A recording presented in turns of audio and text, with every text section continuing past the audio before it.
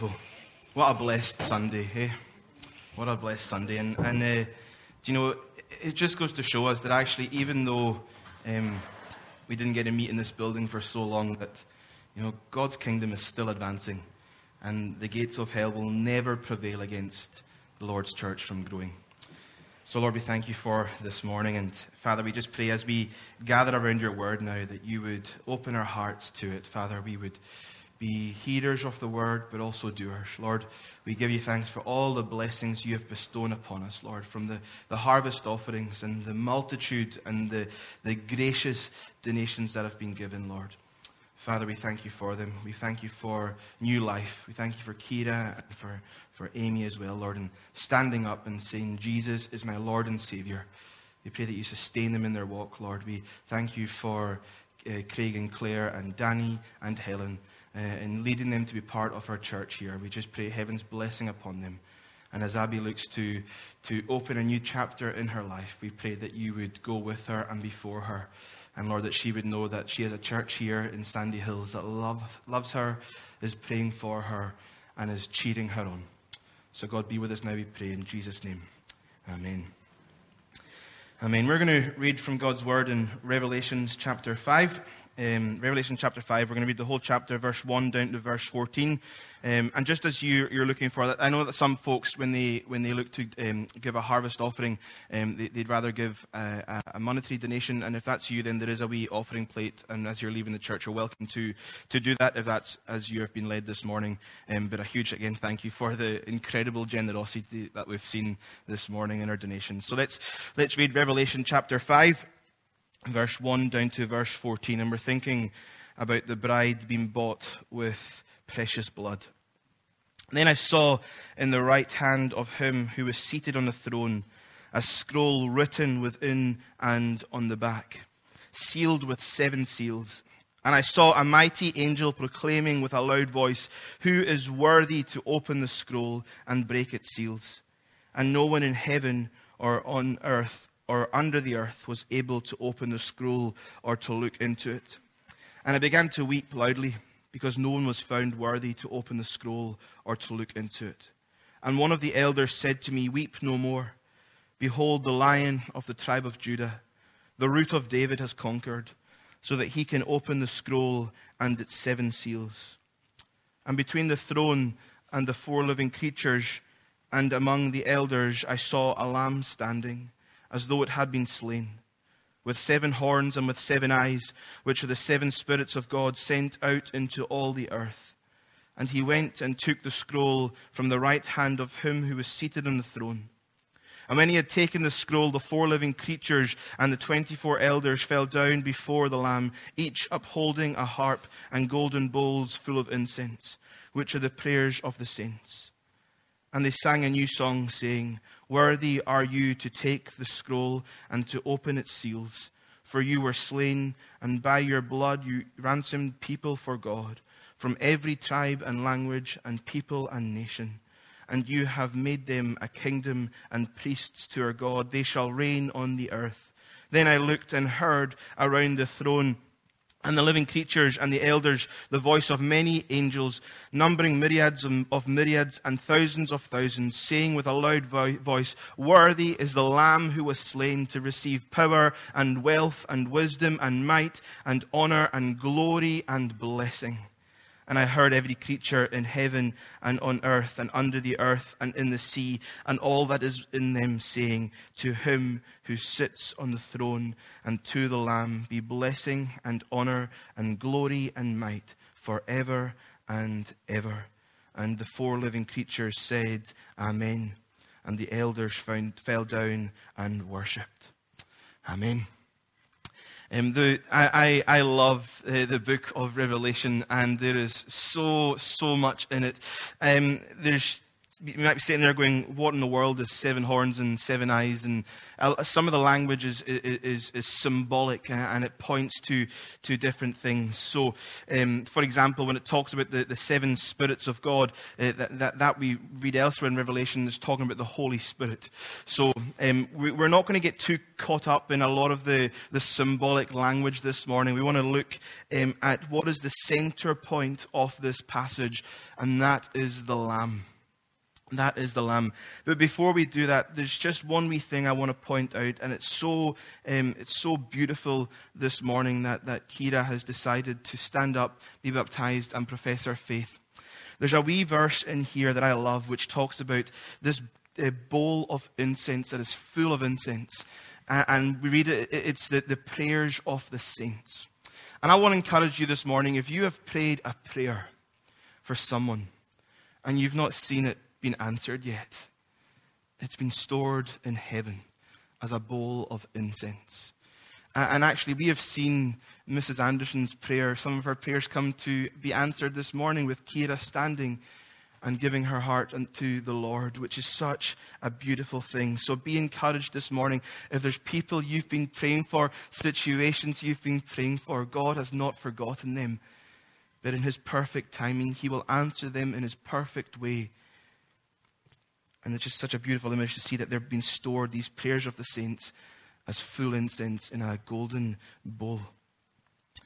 This morning has been such a blessing. It's such a joy in ministry to see when people come to know the Lord for the first time. It's such a joy to be part of what God is doing, and to see even just the graciousness and the generosity of our congregation in this incredible offering. I mean, this isn't all of it. There's some that are stored behind the table. There's some that are stored behind the pulpit. There's some that are stored in the vestry. It's just been incredible to see.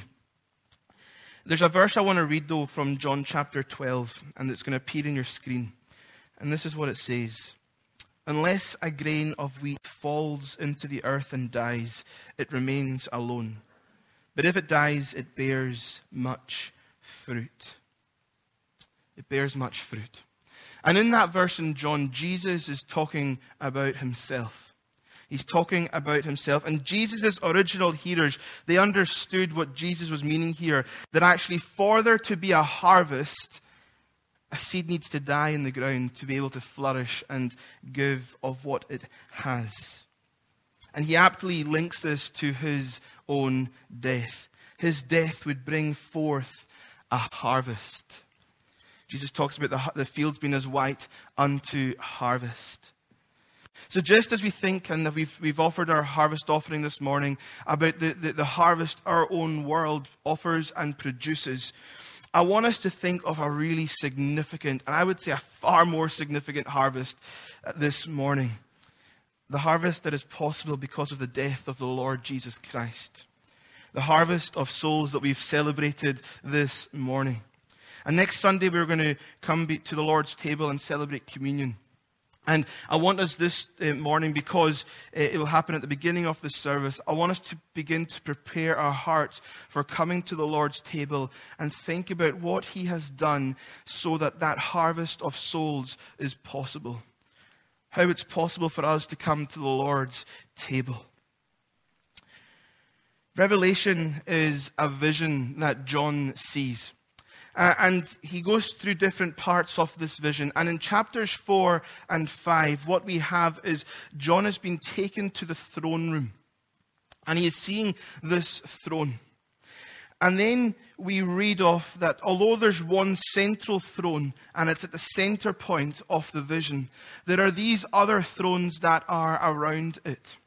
There's 24 of them to be specific. And it's symbolic of the 12 tribes of Israel and the 12 apostles. That actually everything is leading towards this throne, this one throne.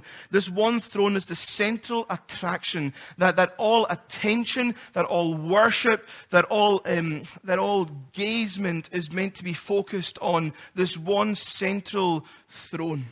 John's focus had been on the throne and the one who was seated on the throne in chapter 4. But then he is drawn to this scroll that the one on the throne is sitting on, that he is holding in his hand. So we read that in verse 1. The one seated on the throne had a scroll written within and on the back, sealed with 7 seals. You go on in Revelation and you see what these seals are. But this morning we're going to think specifically about this scroll. What is this scroll that the one seated on the throne was holding? The scroll represented God's plan of history from eternity to eternity, and the plan of salvation that he had for mankind. Effectively what it is the deeds, the title deeds to the earth.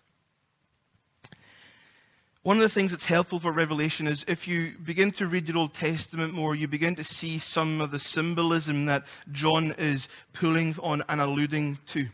And let me draw our attention quickly to Jeremiah chapter 32. And it helps shed some light on the importance of the scroll, so please bear with me. In Jeremiah 32, we read of this Jewish law that was in place. That meant that if somebody lost the land that they owned, if they'd fallen behind on payments or they owed a debt, the land could be taken off them because of that. But in Jeremiah 32, we see of this law that was in place that pointed to and allowed the space for the redemption of that land. Because the land for the people of Israel was such an important thing. It was all connected to the promise that God had given them. He led them into a promised land. And then we see that the tribes of Israel, the land is divided up and it's given to each of the tribes. So it is something that's really important. It wasn't just about, that it had a nice scenery on it, but actually it was connected to this promise that God had given them as his people. So if you fell behind in your payments for whatever you were in debt, your land could be taken off you as a payment for it. But in Jewish law, there was the space and the scope for, if that was the case, that one day you could buy back that land. But also, amazingly, if you couldn't afford it yourself, your next of kin or your heir, after a specific period of time, could actually purchase the land back so it comes back into your family. God asks Jeremiah in chapter 32 of Jeremiah to do this exact thing for his cousin. His cousin had lost his land, and God said to Jeremiah, I want you to redeem the land that your cousin had lost. Now, why am I telling you this? When the land was taken off you, 2 scrolls are written up. And effectively what I had was, one was for public use and the other was taken, it was sealed, and it was placed in the temple. And when that day of redemption came where your next of kin or your heir wanted to buy back your land, the priest would have to go into the temple, take out the scroll, open up and read back that actually this was all part of that was in place for the plan so it came back into the family. There is a beautiful analogy we see here in Revelation chapter 5 with Jeremiah 32. When God created the earth, he gave the earth to Adam to have dominion over it, we read. But Adam sinned, and actually he was in debt, and he lost it to Satan. And what we have in Revelation 5 is very simply and very beautifully the story of our redemption as God's people. The story of redemption by, as the New Testament calls him, the second Adam, the Redeemer, Jesus, our Lord and Savior. So there was this scroll that needed to be opened up so redemption could be possible. But we see the problem that there was in verse 2 of Revelation, where this mighty angel proclaims with a loud voice, who is worthy to open the scroll and break its seals? Effectively, what the angel is asking here is, who is there that is worthy that can redeem mankind? Who is there that can stand in the gap and be the one that brings redemption, that opens up God's plan of salvation history for the world? Who is there that is worthy to do that? The problem was that not one of us was worthy. We couldn't do it ourselves. We were stuck. And what we see here, and we see it from John's response, there's no hope when this question was asked. Who's worthy? Who can do it? Who can be the Redeemer? Who can bring redemption? Just shows and displays the utter helplessness of our world. Look around us.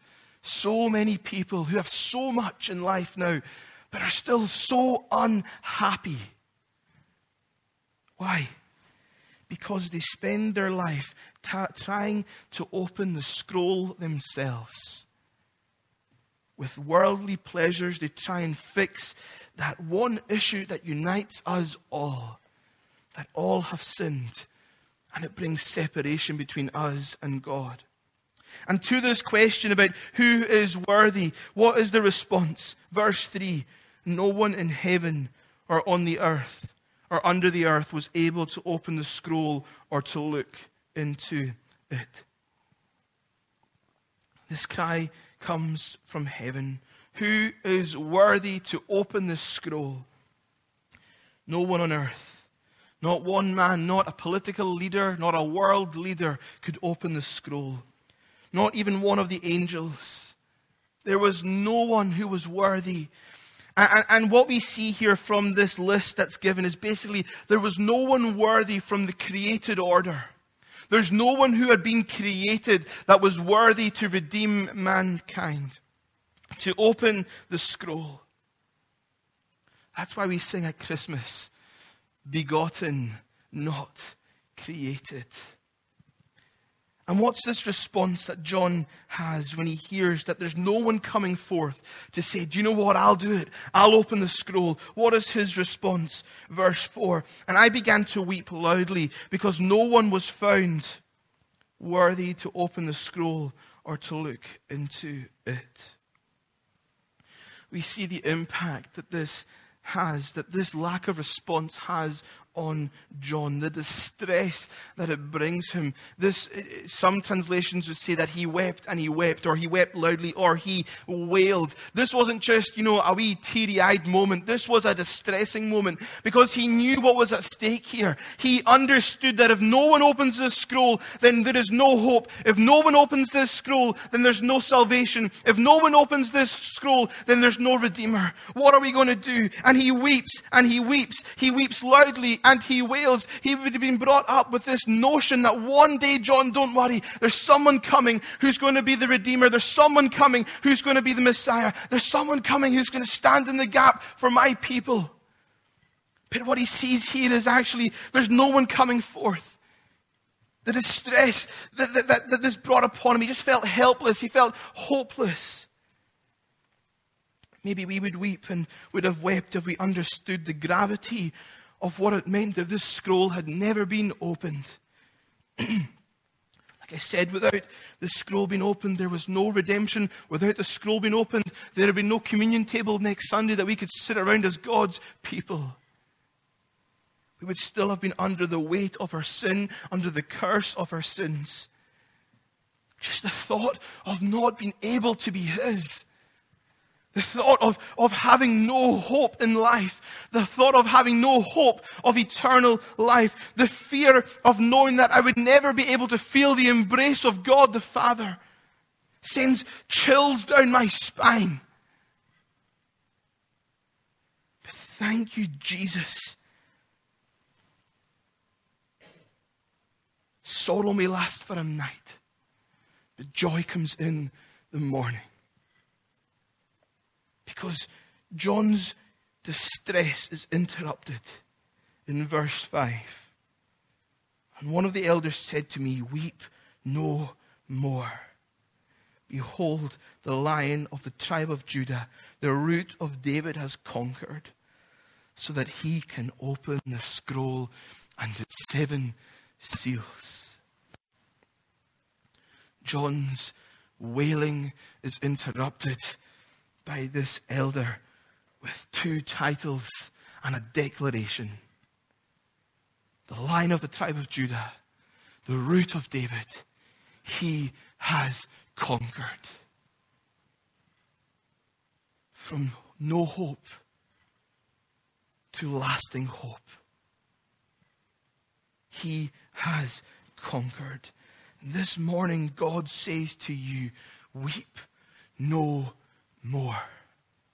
There is hope for your life. There is peace for your storm.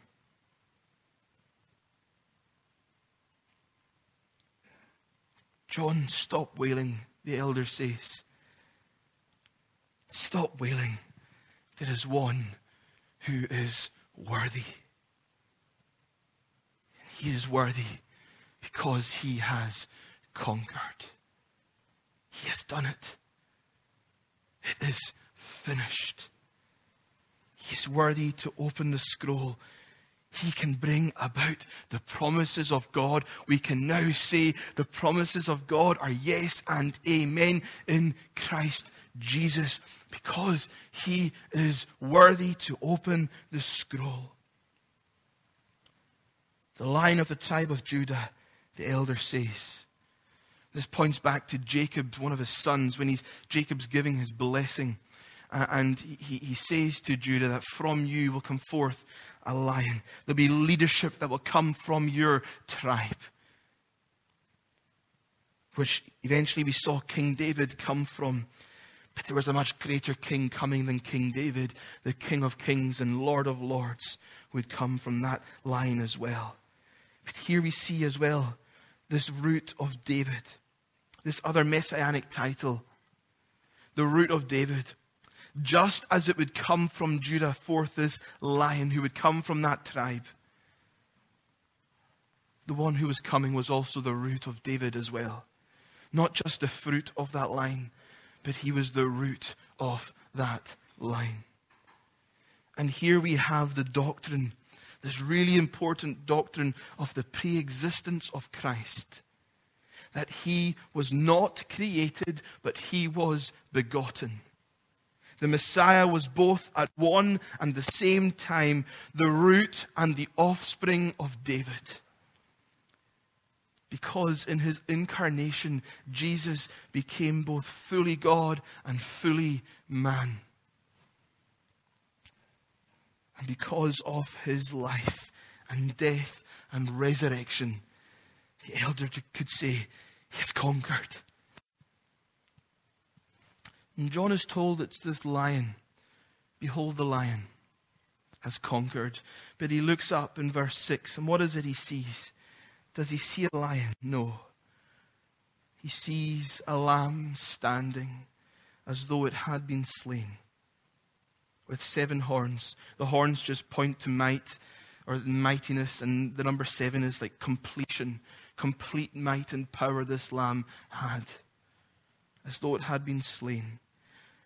With 7 eyes, which are the 7 spirits of God. And again, like I said, the 7 spirits of God is just symbolic of the Holy Spirit. And it just points to the unity that we have within the Trinity. He looks up and he sees this lamb. He's told about a lion, but he sees before him a lamb standing as though it had been slain.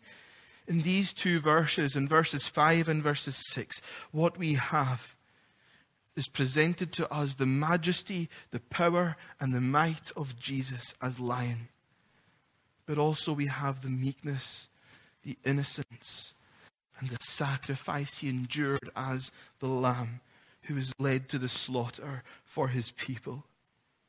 Jesus conquered by setting aside his glory. Jesus is the lion and the lamb. He has been given all power, all dominion, because he went as a lamb to the slaughter for his people. And the phrase John uses for had been slain it shows this past event that had already taken place. So he'd already been slain. But we don't read of this lifeless lamb that's lying on the floor, but we read of this lamb that's standing there. He's already been slain, past tense. But what's amazing about the Greek is that actually the effectiveness of that slain lamb is still present today. Although it was a moment that happened in history, the power and the effectiveness of the slain lamb is still at work and is still as powerful today. And we can say with all hope and with all certainty, there is wonder-working power in the power of the lamb and in the blood of the lamb. It is so beautiful to see. And he has conquered. That's why he could say he's conquered. Because he went like a lamb to the slaughter, but the grave couldn't hold him. Death couldn't keep him. And he is risen victorious. He is risen victorious. And he's already enthroned as the lamb and as the lion.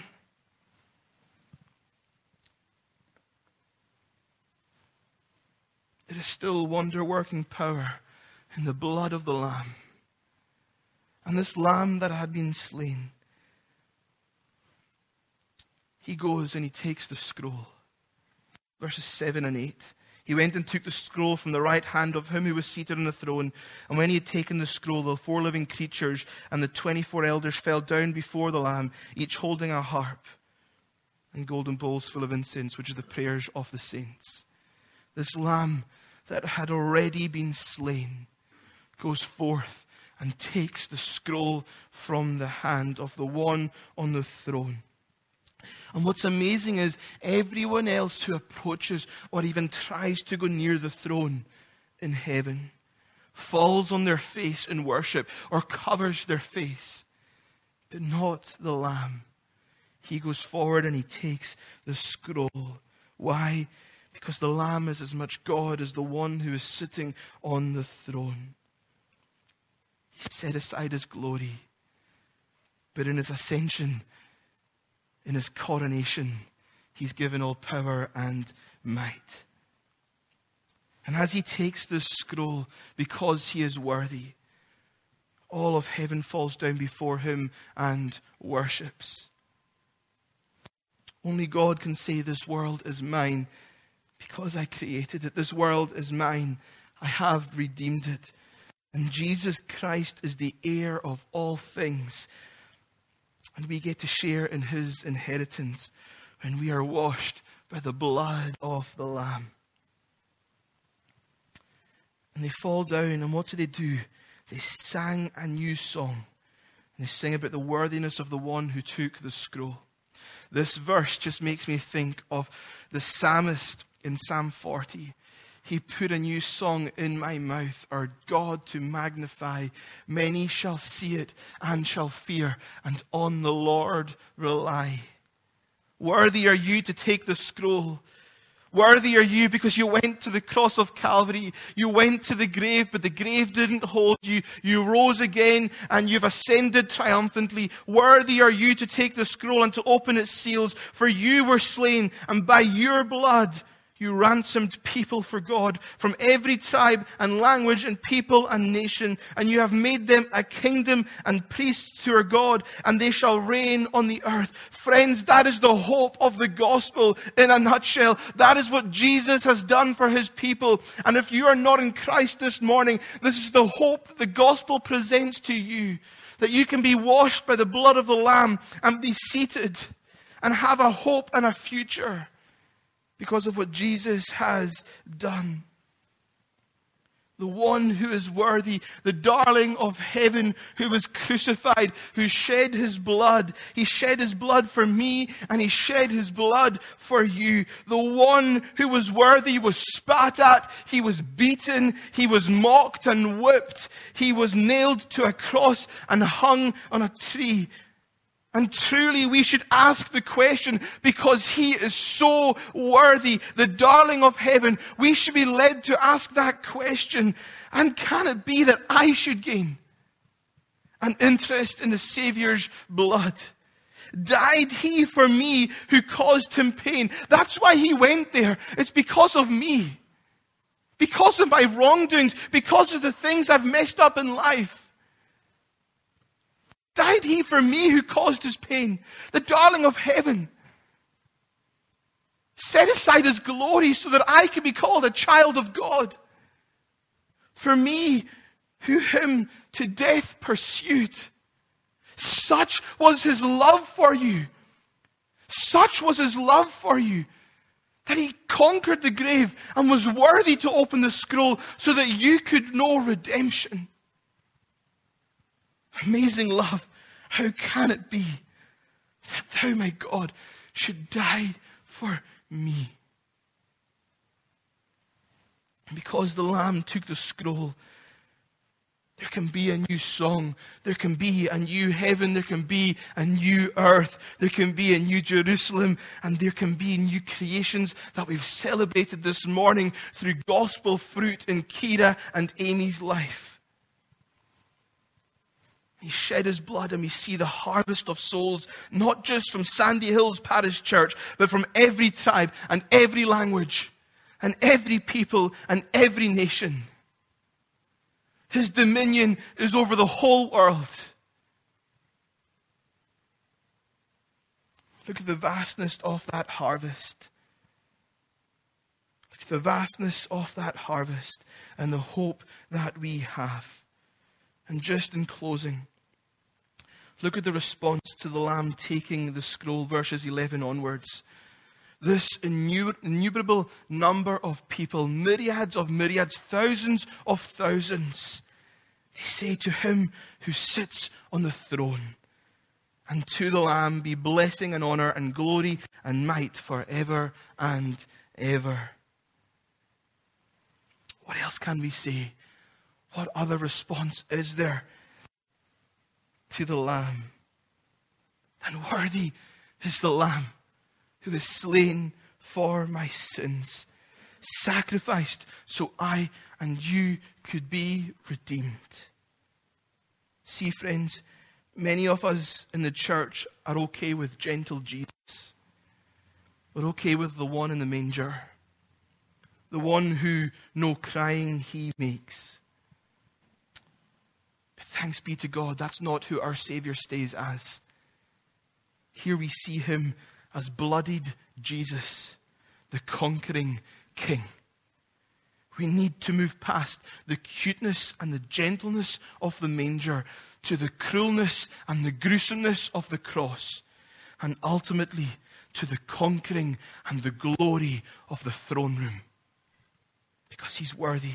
And this is a present reality. This praise is happening in this very moment. Heaven at this very moment is singing this new song. Worthy is the Lamb. Worthy is the Lamb. Because the Lamb's blood is victorious. He has shed his blood as the Lamb. And he is the Lion and the Lamb right now. And when we praise him, we're not just saying some nice words to some nice melodies. But actually, what's happening is we have the opportunity to join in with the choruses and praise and this new song that is taking place in heaven around the throne right now as God's people. We get to be part of the realest of real realities, the conquering King being praised. In worship, the chorus of God's people here on earth gets to participate in the praise of heaven. Last thing, verse 14. The four living creatures said, Amen. And the elders fell down and worshipped. The four living creatures is symbolic for the whole of creation. The only hope we have in this life is that the throne has conquered the grave. That there is one who is worthy. His name is Jesus, and he is the Lion and the Lamb. And what is the right response? Amen. Amen. So be it. May this be our response. May we join in with the chorus of heaven in the exaltation of the Lamb in proclaiming that he is worthy. And as we look, God willing, to celebrate communion next Sunday, and as we see the harvest of souls, let us remember that it's only by the shed blood of the Lamb who was worthy to open the scroll that we can come. Let's pray. Lord, our response is Amen. so be it. Jesus, you are worthy. You are the Lion and the Lamb. You were the only one who was worthy to redeem us. Thank you that we can say this morning that there is our Redeemer, Jesus, God's own Son. Lord, we thank you for this morning. What a blessing it has been to us. We thank you that heaven is rejoicing as sinners come to faith and repentance in Jesus. And Lord, as we look, God willing, to approach the Lord's table next Sunday, would we once again be washed by the blood of the Lamb, knowing that it's not because we have anything in and of ourselves that we come, but it's because that thankfully there is one who is worthy to open the scroll, the Lamb who was slain, but who is conquering right now. Praise be to you. Amen. August, amen. So be it.